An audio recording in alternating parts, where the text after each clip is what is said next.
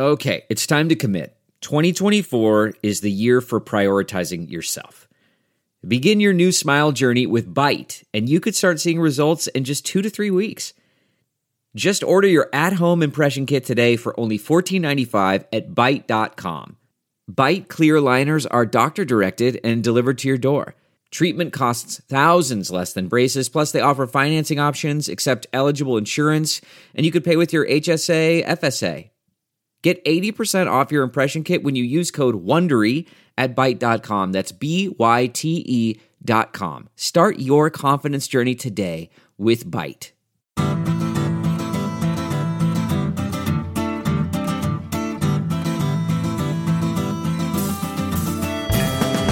Welcome to this special live edition of the Sinica Podcast, coming to you today from the U.S.-China Business Council's Forecast 2019 conference in Washington, D.C. Let's hear this gathering of worthies make a little unseemly and undignified noise.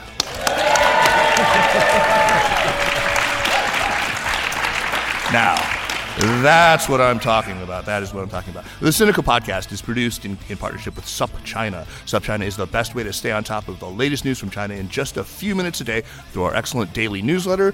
And those of you here, you worthies, pony up. Subscribe to this. It's a fantastic thing. You can afford it. A personal or a company subscription. Anyway, go to the website, supchina.com. We are confident that you will agree that it is a feast of business, political, and cultural news about a nation that is reshaping the world. I'm Kaiser Kuo, and joining me here today is, of course, Mr. Jeremy Goldkorn of the Tennessee Goldkorns, the man whose antics over his 2 decades in Beijing prompted the creation of a whole new category of crime, picking fights and causing trouble. Jeremy, please greet the assembled rapacious capitalists and the good people at home. Sorry, that was a very ridiculous one. Hello, rapacious capitalists. Today we have a very grim discussion about how your companies have spent the last 4 decades selling the Communist Party the rope with which they're now hanging you. But let's not keep everyone waiting with my bad jokes about Lenin, nor should I give anyone the impression that I am not a rapacious capitalist myself. Amazing what living in China and now Tennessee can do to a good socialist boy from Johannesburg. We are, anyway, delighted to be joined today by 2 real luminaries in the world of US-China business. I don't think they need any introduction for the live audience, but for our listeners out there. First, we have Tim Stratford, who is chairman of AmCham China. Tim is managing partner at Covington & Burling LLP's Beijing office and a member of the firm's international trade, corporate, public policy, and government affairs practice groups. He also served as assistant U.S. trade representative at a much happier time in the trade relationship during George W. Bush's second term and first year of the Obama administration. Tim, a very warm welcome to Sinica. Thank you very much. Yeah. We're also thrilled to be joined by Craig Allen, who's president of the U.S.-China Business Council and still fairly new to the post, having just taken it up in July of last year, I believe, just 6 months ago. Craig has had a long career in the Department of Commerce and in the Foreign Service, with many postings around Asia, in the PRC, in Taiwan, in Japan, in Brunei, where he served actually most recently as ambassador before being named to the presidency of the U.S.-China Business Council. So Craig Allen, welcome to Sinica, and thanks for having us here. Thank you, Kaiser. And Craig, Kaiser and I both want to thank you for inviting us here today and for such a generous, kind introduction. It's been a real treat to get to know some of you. So let's kick off here. As we're all aware, a Chinese delegation led by Liu He began talks today here in Washington with a U.S. side led by, of course, Robert Lighthizer and his pugnacious sidekick, Peter Navarro. It looks like Liu He will meet or is actually meeting Trump right now, even as we speak. I understand now, short of clairvoyance, we can't know what's happening and what's likely to come of the talks, but maybe you could walk us through some of your thinking on this. What are the major factors that each side is considering right now? And when you put it all in the balance and compare maybe the hands that each side holds, the cards that each side holds, whose hand is the stronger and what sorts of outcomes might we anticipate? Maybe we can start with you, Craig. Okay, thank you. I think that these negotiations probably have two core elements. The first element would be purchases that would have a immediate and hopefully dramatic effect on the bilateral trade deficit. So that would be purchases by the Chinese, exports from the U.S. To China of agricultural commodities and perhaps energy as well. The second pod of the discussions would be around the so-called structural issues, and I think that those were quite well defined in the 301 submission that the United States Trade Representative, Ambassador Lighthizer, submitted, which are focused on intellectual property rights, forced technology transfer, market access, and cyber related intrusions associated with industrial policy. So 2 different tracks going on, and hopefully progress was made in both of those tracks. I understand that, Tim, you have sort of a way of approaching this that looks at some of the underlying issues where you think maybe you could expand on what Craig's already said and maybe get to the root of what you consider to be the Sure. I think that what the U.S. government ultimately is most concerned about, and I think this is true of the business community, the American business community as well, is the economic development model that China has sort of solidified around. They've always had elements of this, but I think people have felt that it has become a stronger and determined approach on the part of the Chinese government, and that is to select industry sectors that are very important to China's future and their competitiveness, and then to devote substantial resources of the state behind that. And so you have a kind of state intervention in markets and not just the market forces themselves governing outcomes. And so that creates an economic environment that's very difficult for other companies to compete against, both in the China market but also in other markets around the world. So the analogy that I use for that is of a game of football. So you imagine yourself going to a football game. On one side of the field you have the winners of the Super Bowl, and on the other side of the field you have the winners of the World Cup. And they're both there to play football, but they have a very different conception of what the game is like. If you think about English-style football, people don't wear helmets and shoulder pads and so on. And because of that, they can move around more quickly, they can be a bit more agile, and they can take certain risks because they're not afraid of getting tackled and physically injured by someone on the other side. If you look at American-style football, people have helmets, they have shoulder pads, and it's a different type of game. So think of a Chinese SOE as an American-style football player that's protected, it can receive subsidies, it can receive other protections from the state, and it's competing against, say, an American company that's out there to play English-style football, and you can see how there could be an injury. So the Chinese are playing American-style football, and they're very good at it, and they think that it's been successful for them, and so they don't want to change. And you can understand that, but the English-style football players represented by American companies, they can get injured in this process. Now, if you only talk about buying missions and buying more products from China, that's kind of like the helmeted football players saying to the other team, don't worry, we know you don't have helmets and you're afraid of getting tackled, but we'll start the game and give you 20 extra points. See, buying more doesn't really address the underlying problem, and that's why you're hearing, especially from the USTR, an emphasis on the structural issues. That is, ways that the Chinese system is different that create advantages that could be harmful to industries in other countries. Well, what seems to be on offer right now is just buying more. That's what we hear the most of, and that would be the easiest thing for the Chinese government to do. It would certainly be beneficial to our soy farmers, to those who produce LNG. It's not a bad thing for China to buy more, but it doesn't really go to the heart of the problem. Though I wonder if we do end up buying, if we do end up selling more to the Chinese, and if we eliminate our actual trade deficit within a couple of years, as maybe some of the more optimistic proposals have suggested, what happens to our own? I mean, we've been running balance of payments problems for a very, very long time, and China shows up reliably at the T-bill auctions to take care of the rest. Will that continue to happen if they're no longer running balance of payments surpluses? Ultimately, at the end of the day, a current account surplus or deficit is determined by an imbalance or the balance between savings, investment, and consumption. And it is really not affected by specific trade policies. So I think that you're absolutely right. Focusing on the trade balance is probably the wrong indicator to look at. At the same time, there is the risk that Tim pointed out, which I think is very real, very relevant, very much on the table, that now is the time to deal with the structural issues that foreign companies face in China.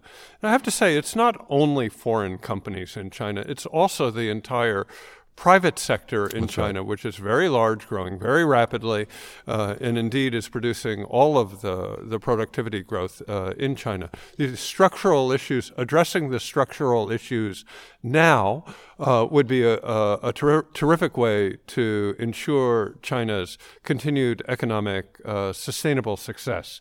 These structural issues need to be addressed both for the sake of foreign companies, those from those countries who signed an agreement under the WTO with China, but in addition, equally for Chinese private sector firms who also are harmed by excessive state-owned enterprises, excessive and wasteful subsidies, and the lack of intellectual property and other protections in China. I'm confident that in these 2 days of negotiations, we should be able to solve all these structural issues. So. That Xi Jinping will agree to completely reverse course and change the entire nature of the Chinese economy. Right. Yeah. Well, let me mention a couple of reasons why it might be a little bit harder than that.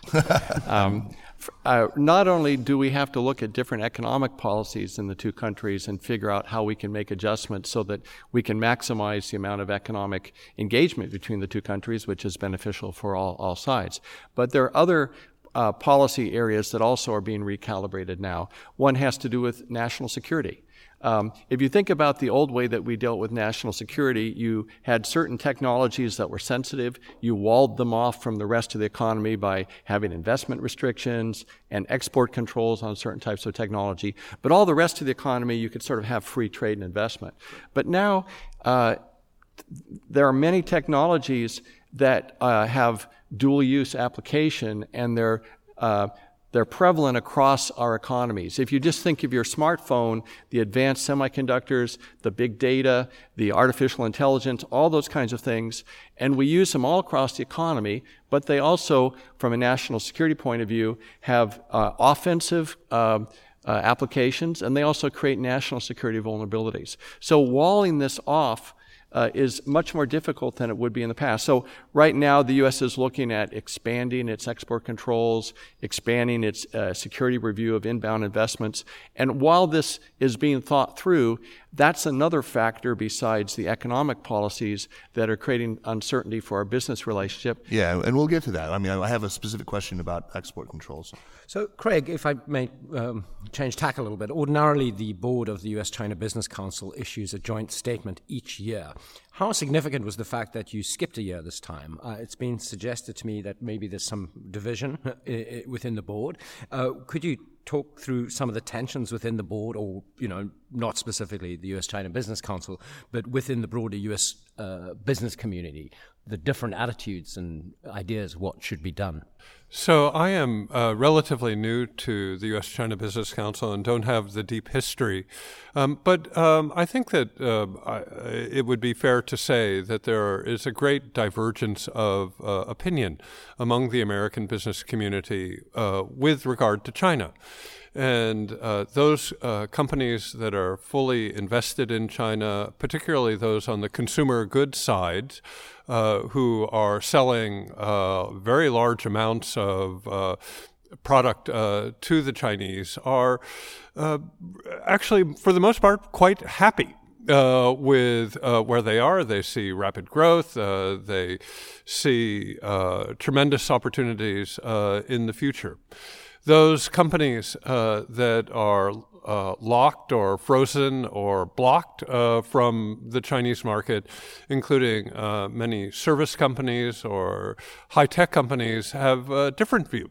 And they wish to get into the market, and they are hopeful that the Chinese will more robustly, generously implement their WTO obligations. So there's no secret that there's a divergence, a spectrum of opinion about American companies concerning China, and that there are different approaches to this. At the same time, I think that we would all agree that a more level playing field and more robust implementation of the WTO obligations would benefit everyone, including Chinese companies. So there is, within the divergence of opinion, there is, I think, core agreement that WTO implementation is necessary, helpful, important, and the only way forward for a sustainable future. Tim, to what extent do you think that Beijing, and what I mean is Xi Jinping and his inner circle, to what extent do they recognize how their policies have alienated and frustrated the U.S. business community, which was really once a reliable pillar of support for sort of better U.S.-China ties, and a ballast, really. It served as a very useful ballast in the bilateral relationship. To what extent does Xi realize the damage that he's done? Well, I think that senior Chinese leadership do realize that the mood of the business community has changed. AmCham China does a business climate survey every year, and we started asking a few years ago the question of whether you feel more or less welcome in China compared with previous years. We didn't even think to ask that question more than 5 years ago. But the answers have been pretty negative, 75, 80% of the membership saying we feel less welcome than in the past. And I think that this message has gotten through, and I think the Chinese government is trying to take some steps to make the foreign business community feel more welcome. But the business community also, frankly, is a bit jaded because they've heard lots of promises in the past, and it takes a while to prove that maybe things would be different now. So I think it still is there's a credibility gap that still needs to be addressed. And I also think that a lot of the things that have been offered up by the government have not necessarily addressed these core structural issues that we've been discussing. I think we all recognize, and we've discussed today, how technology-related issues, how technology-related issues have moved to the center of U.S.-China frictions on a number of fronts, including and perhaps especially the business relationship.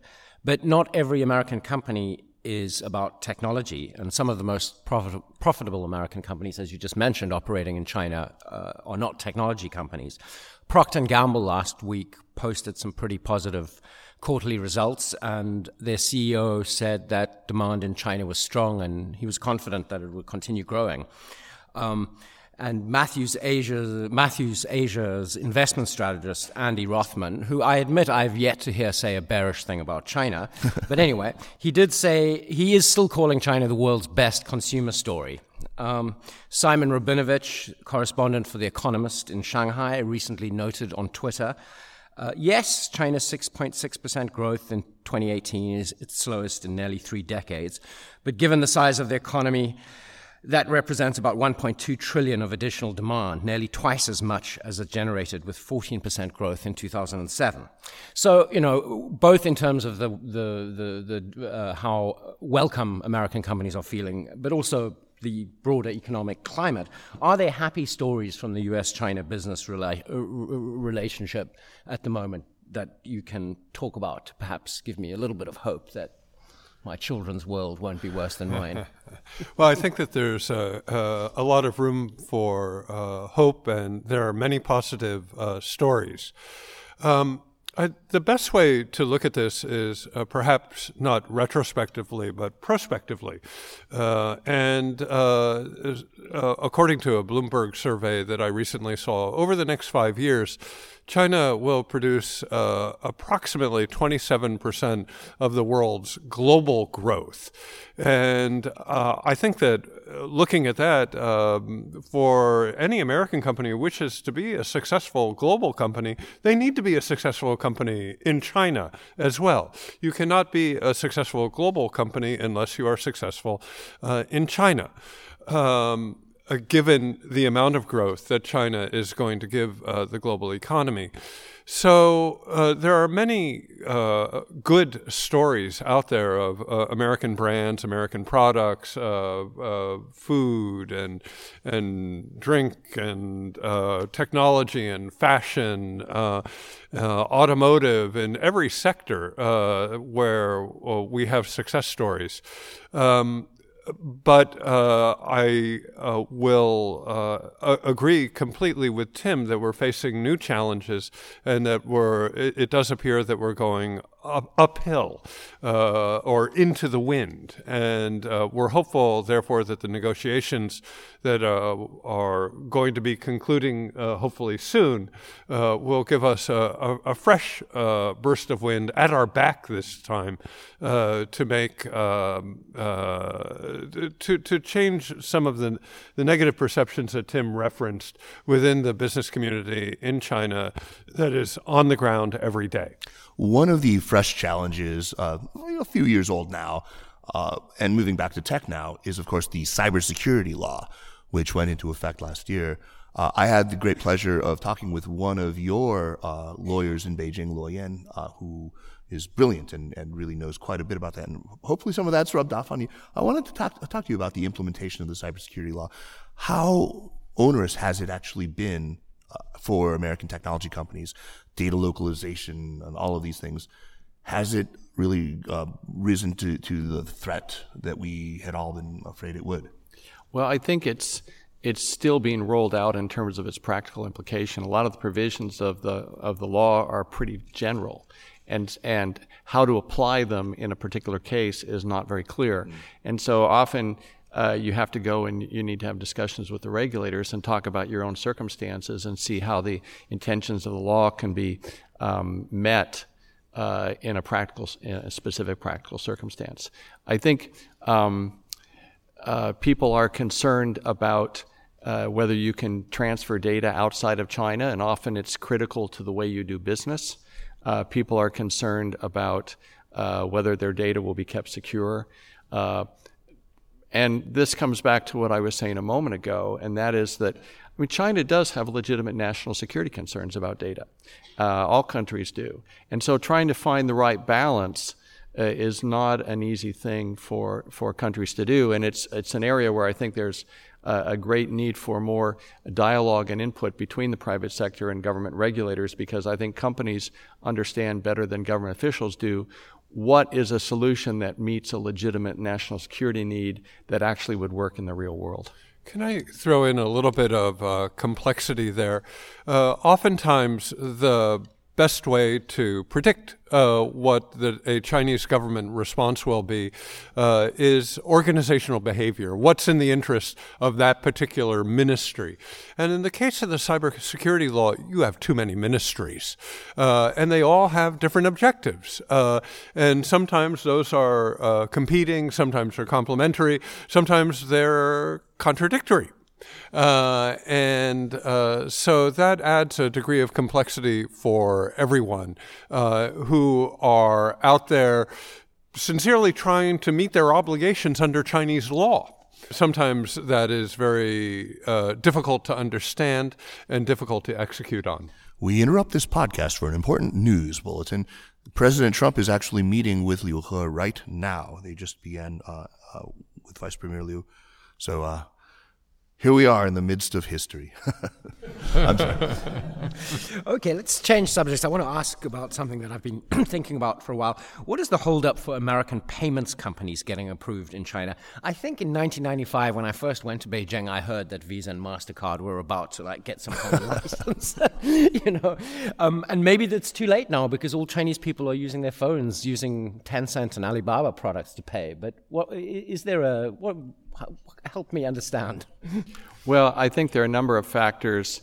I think that my best assessment is that you had a very strong Chinese state-owned enterprise that was developing a kind of a monopoly position, and I think that they had a lot of leverage and clout in sort of slowing down the implementation process for the foreign competing companies to come in.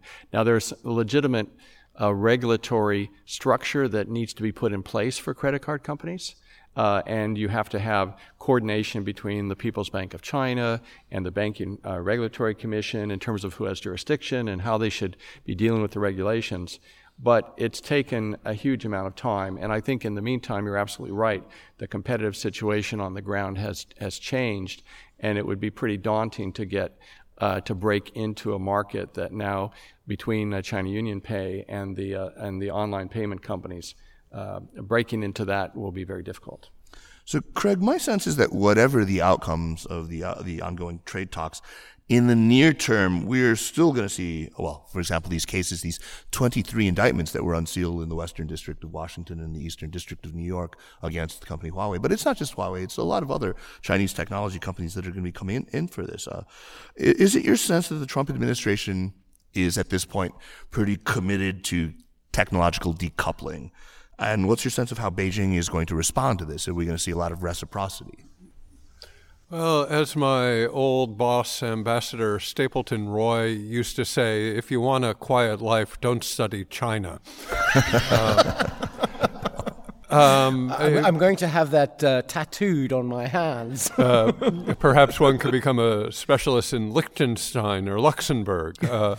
So there is a sense that seems to be shared between national security elites, both in Beijing and in Washington, that both countries are too interdependent from a supply chain and a technological perspective. So this is not only a manifestation that we see in Washington through the multi-level protection scheme, through indigenous innovation. We see some actually quite similar programs in Beijing. It is clear that a lot of new thought is going into our export control programs and to our investment regimes. And it is very likely that the tightening up of both of those programs are going to have an effect on supply chains and on innovation. And so at least right now, the trend line is towards greater conflict in this very important area. Nonetheless, I think it's worthwhile to take a step back, take a step backwards and look at the last 40 years and appreciate how much has been accomplished by U.S.-China collaboration in the innovation space. A lot of products could not be on the world market were there not very effective collaboration between the two countries. China is becoming a very innovative country in and of itself in Shenzhen or Hangzhou or Beijing. And so we need to be careful not to push this too far, or we're going to hurt global innovation, and that will hurt ourselves. So I recommend caution as we proceed here, and not to push this too far. That leads on to a question for both of you. A few weeks ago on the show, we had a guest who talked about one risk of decoupling is that it could create an innovation winter, because if the U.S. wants to actually build supply chains that are currently in China, rebuild them in the United States, all of that investment is not going to be made in R&D. Therefore, there's going to be less innovation. How does that argument strike the two of you? I think it's possible. I think, as I was commenting a moment ago, there's a lot of uncertainty for business right now, and we have the uncertainty because of changing economic policies that I sort of illustrate with the football analogy. We have the uncertainty because the rules about protecting national security are evolving. And the third policy area where we have uncertainty is law enforcement. If you have U.S. laws about protection of IP, or U.S. laws about money laundering or anti-corruption or trade sanctions directed at Iran or North Korea, that's another area where the U.S. and China now are going through a recalibration, and some laws that may not have been enforced as vigorously against Chinese companies, I think the decision's being made that they are. But if we're going to arrive at a situation where the rules are clearer again for business, we're going to have a clear understanding of what is economic policy and what are the policies, what are the national security rules related to export controls and investment and so on, so that we know what innovation and technology we can still deal with. And we have to have a way of dealing with law enforcement that clearly separates law enforcement from trade policy and from national security. If you blend those all together, then the policy complications become impossible to unravel, and you'll only have confusion and mistrust between the governments. So I think it's very important, if you talk about the current cases, ZTE or Huawei or something, it's very important that they be approached by both governments as a law enforcement issue and not as a national security issue or as a trade policy issue. So technology is a tremendously positive-sum game. It's the most positive-sum game that there is in the world. Yeah. And getting the rules of the road straight for bilateral technology cooperation is a critically important subject. Getting the rules of the road straight for technology competition is incredibly important. But perhaps even more important than both of those is how do you enforce those rules in an equitable, fair, transparent manner? And we need to do some work on this because closing off or constricting innovation cooperation between our two countries is not going to make either of us wealthier. Okay, for a final question, this is supposed to be about a forecast for the year 2019. So let's do that. Let's look at how you see this year playing out, the year of the pig. I mean, there are bright spots, certainly, and maybe you can tell a couple of areas where you think that American businesses are going to fare well, and what are the real potential pitfalls? I think we are going to have a period of the two governments sort of realigning their rules with respect to economic policy, law enforcement, and national security. And I think it's going to take some time to do this because they're very complicated issues. And I don't think even if we have an agreement between the two countries, at the end of this 90-day period, that it will resolve all the problems. And so I think we're still going to see actions in these three different policy areas that are going to make the business environment and the overall relationship challenging and somewhat problematic. But I'm more optimistic that because of all the positive things that result between our two countries when we do learn to cooperate, that after we butted our heads against each other for a while, we'll come out in a better place. But I think it's going to take a little bit longer than just 1 year. I think it could take 3, 4, 5 years even. And Craig?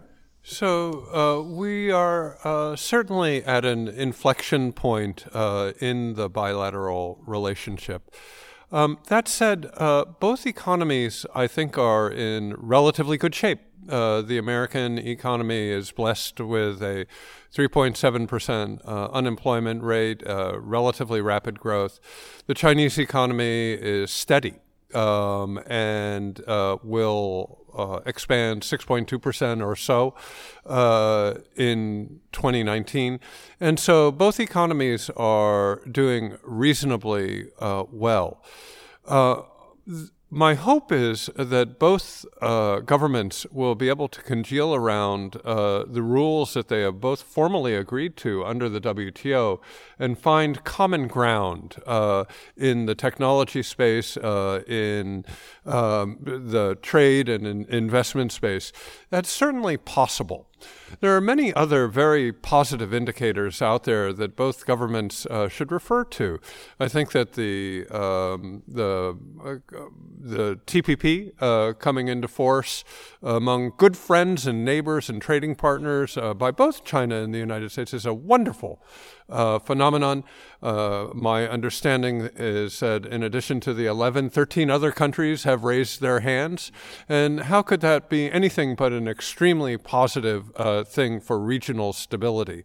So, yes, there is plenty of tensions, and sometimes I worry that we're lacking the bumpers or the guardrails in the relationship to keep us on a steady course. But ultimately, it is in both countries' interests to expand trade and investment, and I have no doubt that we're going to figure out the way there. But it might be a bumpy road. Indeed. Craig Allen, Tim Stratford, I want to thank you both so much. It's been such a pleasure to chat with you here. We look forward to having you both on the show again. Let's go on to the recommendations segment of our show. Share with us a book or a film or a website or a TV show or an article or a travel destination or a favorite hole in the wall or just anything you think that our listeners would benefit from. Jeremy, why don't you go first? What do you have for us this week? Okay, I recently became an American citizen, and I'd like to recommend the civics test learning materials online for any American who needs a refresher course. But I'd also like to abuse the privilege of this podium and plug my wife's premiere of her new. She's a composer, and she has written a work called Hello Gold Mountain, based on stories of Jews in Shanghai, in wartime Shanghai, who fled Europe and found refuge there. And it will premiere in Nashville, Tennessee on February 23rd, if any of you is near the South at that time. And, yeah, absolutely incredible. Okay, who's ready? Craig, you ready? So I would recommend Francis Fukuyama's new book, Identity. I think that it's Fukuyama. Very Do good. it again. Say it again. Francis Fukuyama, so I don't have to. Oh, forgive me. Francis Fukuyama's book, Identity. I think it's a very good exploration of class versus identity politics and where we should come out on that. I think he's a wonderful thinker and has really contributed to the debate in my country in a profound manner. I like this idea of us sort of rallying behind these American civic virtues as sort of a form of our, an expression of our patriotism. I think that was amply on display in, for example, the Democratic National Convention in 2016, and in Kamala Harris's announcement speech. I think that was. Those make me tear up, these things, when I hear American civic virtues. I'm not American enough yet for that, but not yet. It'll happen to you soon. Also, I think that the naturalization ceremony is another thing I would recommend. I'm not somebody who likes ceremonies, but it made me cry. It was so beautiful. Yeah. When my parents were naturalized, I remember I came to the door, the doorbell rang the day that they had been naturalized, and the whole neighborhood had turned out with flags and drums, and they paraded us around the neighborhood. It was amazing. Oh, beautiful. Anyway, I'm sorry, Fukuyama, absolutely. I think that political order, or the origins of political order and political decay were two of the best books on states and understanding states that I have ever read. Identity is a sequel. Yeah, I'm looking forward to it. Okay, Tim, what do you have for us? Well, I've been reading too much in my own field to have such an interesting recommendation, but I will say that I think the best short article that I've read on the U.S.-China trade relationship is one that was published by CSIS just within the last week or two, authored by Scott Kennedy and Dan Rosen. And so I'd recommend that. I thought it was a very fair and very accurate, insightful presentation. So that's something you can read in 10 minutes if you don't have time to read the books and if you can't make it to Nashville. Or on your way there. Excellent. I'm going to recommend the new podcast by John Zhu. You remember John? We had him on the show before. Right.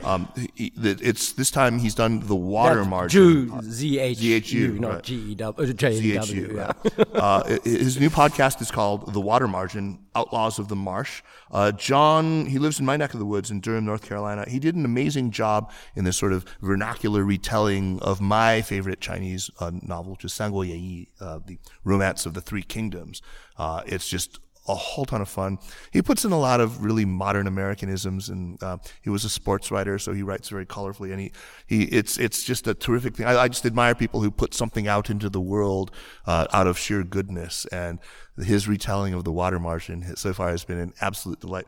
I highly recommend it. You can find it if you just search for Water Margin, on the iTunes store, or outlawsofthemarsh.com, where you can actually read the transcripts and you can see all the other information that he has, supplemental materials.